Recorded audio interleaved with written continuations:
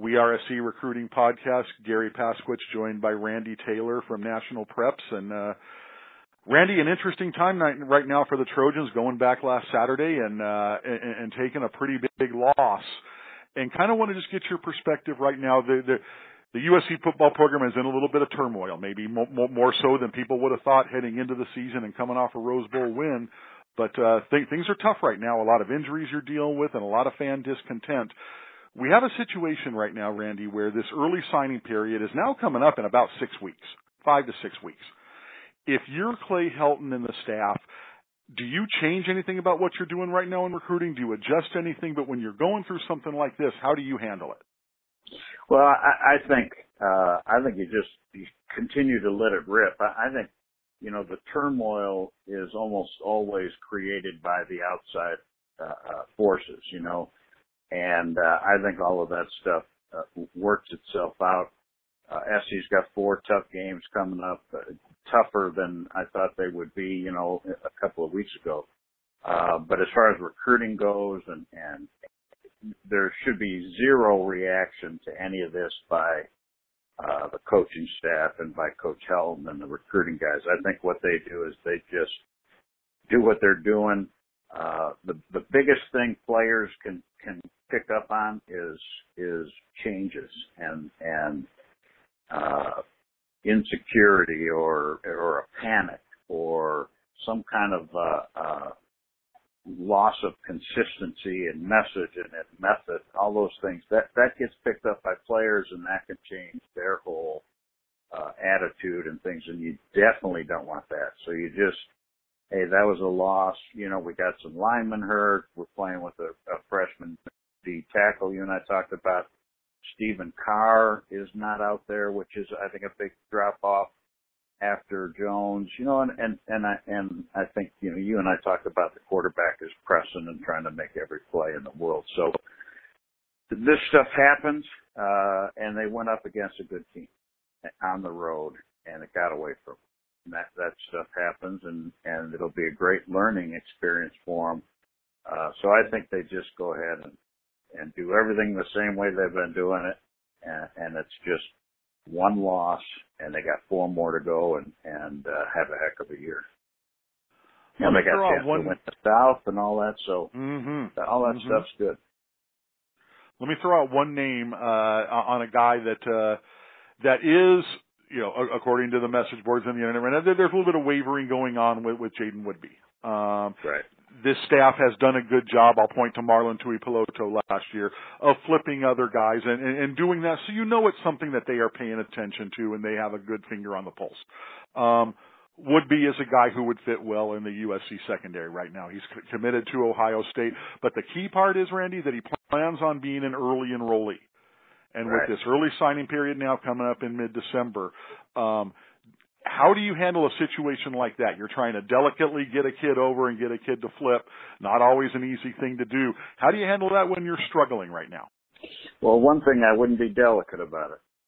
I would it would be very clear that if this is a kid they want, I'm not going to be too concerned about what Ohio State feels about it or anybody else. I mean, you just go recruit the kid. If he basically is kind of pushing his recruiting back a little bit as he's thinking about it. My thought about this early signing day, if the kid doesn't sign, the early admission guys are one thing, and so there's that, timing of when they enroll in school, and they can probably still enroll in school without signing. You know what I'm saying? So none of that stuff will absolutely change that. But if a kid doesn't sign and is committed to a school, if I want that kid, I'm going and getting him, because there's whatever the reason is, and it might be academics, and it might be him, thinking about it. The other thing is that the college itself, you have to qualify the NCAA, but you have to qualify for the school. And sometimes, a school like an SC or Ohio State or somebody may decide, well, we don't want to sign this kid early because we don't know if he's going to qualify. or if he's going to be admitted to our school. So there's a lot of different sides of this early signing. But I would take, to me, the commit, it was just like the other day, it was a kid that had committed to play at this school, but it was UCLA, but he's still going to take his visits, right? And I tweeted, we've changed the definition of the word commit, apparently. And so the recruiting process is one where words don't mean anything anymore. They don't mean much to a lot of folks. So I think you just go let it rip, go recruit everybody, Jaden Woodby, whoever the heck it might be that you still have high on your board and you want. To me, Woodby is a possible NFL guy. I mean, you watch some of his video, and one of the things that stood out to me was him running down St. Brown from behind at Mater Dei. Right. Yes, sir. How do you get a safety with his size and potential size and length and all of his hitting ability and everything, and he's running down this guy from behind who can run? You don't be polite in recruiting. I'm putting that as one of the first clips of the Jaden Woodby highlight tape. I'm putting that one right up front and center. Yeah, it was a fantastic play and come and lose. He lost angle, and then he boom got down the sideline and caught him. So all that stuff's impressive. So I would recruit the heck out of the kid. He's down the street. I don't know why on any of these kids that they have an interest in, they would just keep recruiting. I hear you, and like you say, the different version of the word commit. I love the old analogy that gets tossed out. How would your wife have felt when you asked her to get engaged, but you're still taking a look around? Yeah. How would that have played? Yeah. Yeah, absolutely. So all right, it's a crazy world. Let's talk about some of the guys you saw last week. Did you end up making it down to San Diego? No, I didn't go down. I stayed up here. I've rearranged my schedule. Went to Villa Park. Marcus Johnson's over there. I saw them play. Who the heck did I see him? Foothill. But so Marcus Johnson, he's not a big kid, but he's athletic and quick. He made one adjustment to a football that was pretty special. Saw an NFL quarterback who's their backup there at Villa Park, Shane Illingworth, who's a transfer from Corona Centennial. He looks like an NFL player standing on the field already, and has the arm strength, or as they call it now, the cool thing is arm talent, and everything you'd want. I mean, there's throws he can make that not many high school guys can make. And so he's probably, him and DJ from Bosco are probably the two elite top 2020 kids that I've seen in, maybe in the West, maybe in the country. So, and they also have a kid that's pretty good junior, that's their starter, Paul Paferi, is a 2019 quarterback, who's about 6'4", 195 pounds and spins it. And just, he's a solid Division I possible prospect. So, that was fun to watch those kids, and they've got other guys, young kids too. Saw Don Lugo. These are kids that'll play against USC. They've got a 6'7", 330-pound lineman there, Christopher Randazzo, who's committed to Oregon, kind of a road grader. And I don't know if he's an SC guy, but you guys will play against him. Kid that I really like that keeps getting better for me is a Corey Bethley. He is a missile from the safety position. He's also a good running back. He's committed early to Hawaii.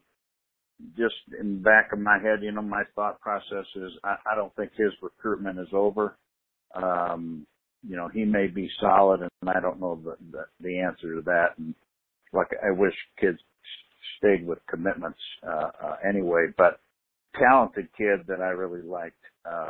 Went to Diamond Ranch last night and spoke to their parents. They've got a kid that bounced back from Bosco, 6'6", 240-pound Amiri Johnson, who I really like, defensive end, tight end. He's a 2019 kid, but but he looks the part. You know, he looks like that edge rusher or that big athletic tight end. They've got a 2021 quarterback.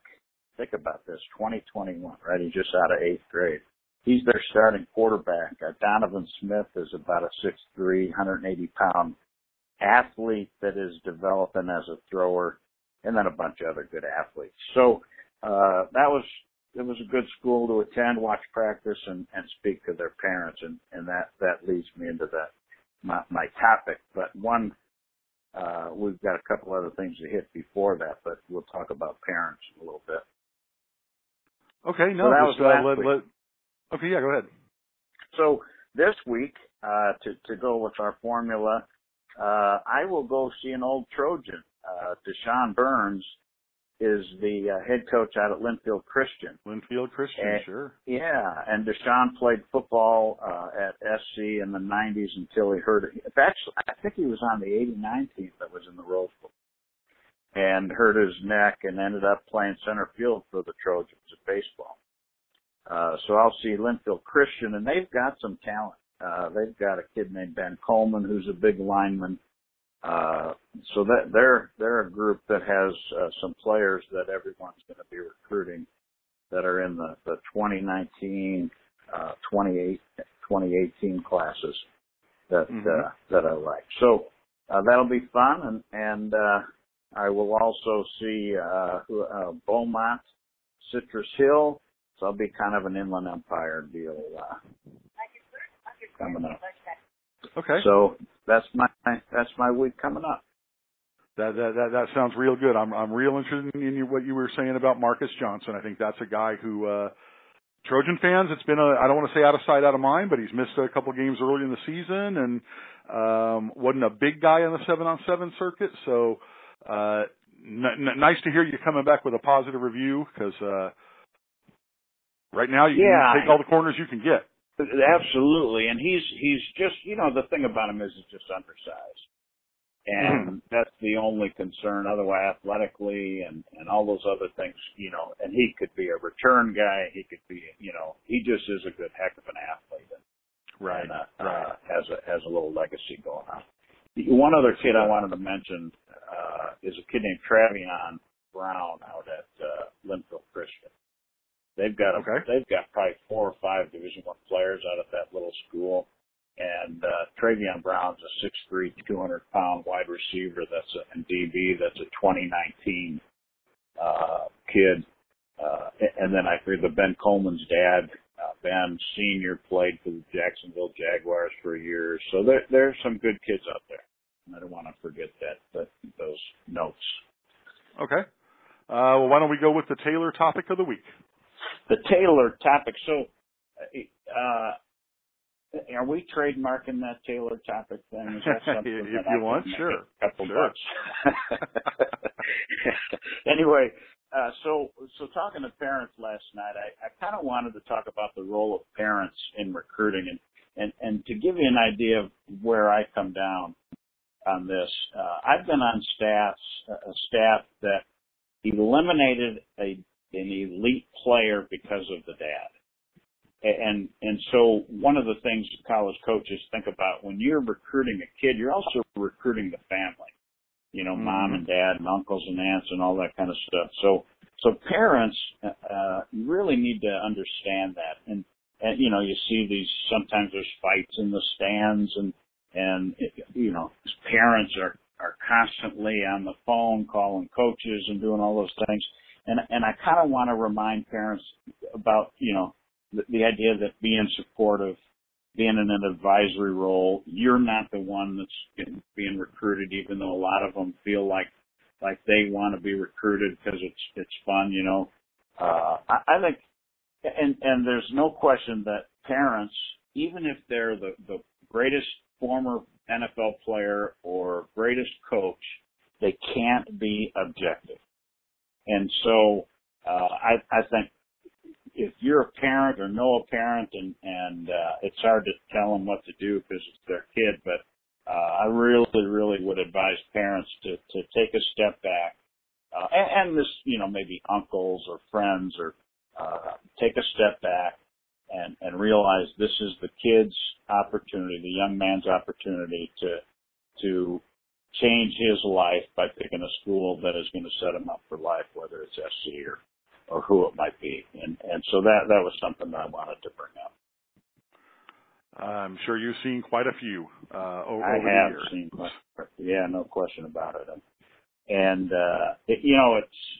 it really is amazing how a parent can make the recruiting process so difficult, and where athletes and even the high school coaches deal with this on a huge front line and daily basis. And it's huge for them because the parents all think their sons are the best players. And why aren't they starting? And why don't they play running back or do this and get the ball and do that? And all of that stuff is a part of our evaluation on players. And so, parents just, like I said, be supportive, stay in the background, teach your kids and how to handle situations. And that's probably the best way to do it. Good stuff, Randy. We will do this again next week after the Trojans come back from Tempe, and this is getting to be the close of the high school football season. We're getting down into playoff time here in a couple of weeks, so things are definitely getting exciting. We will do this again next week, Randy. Thanks for your time. No question, buddy. I appreciate it, Gary.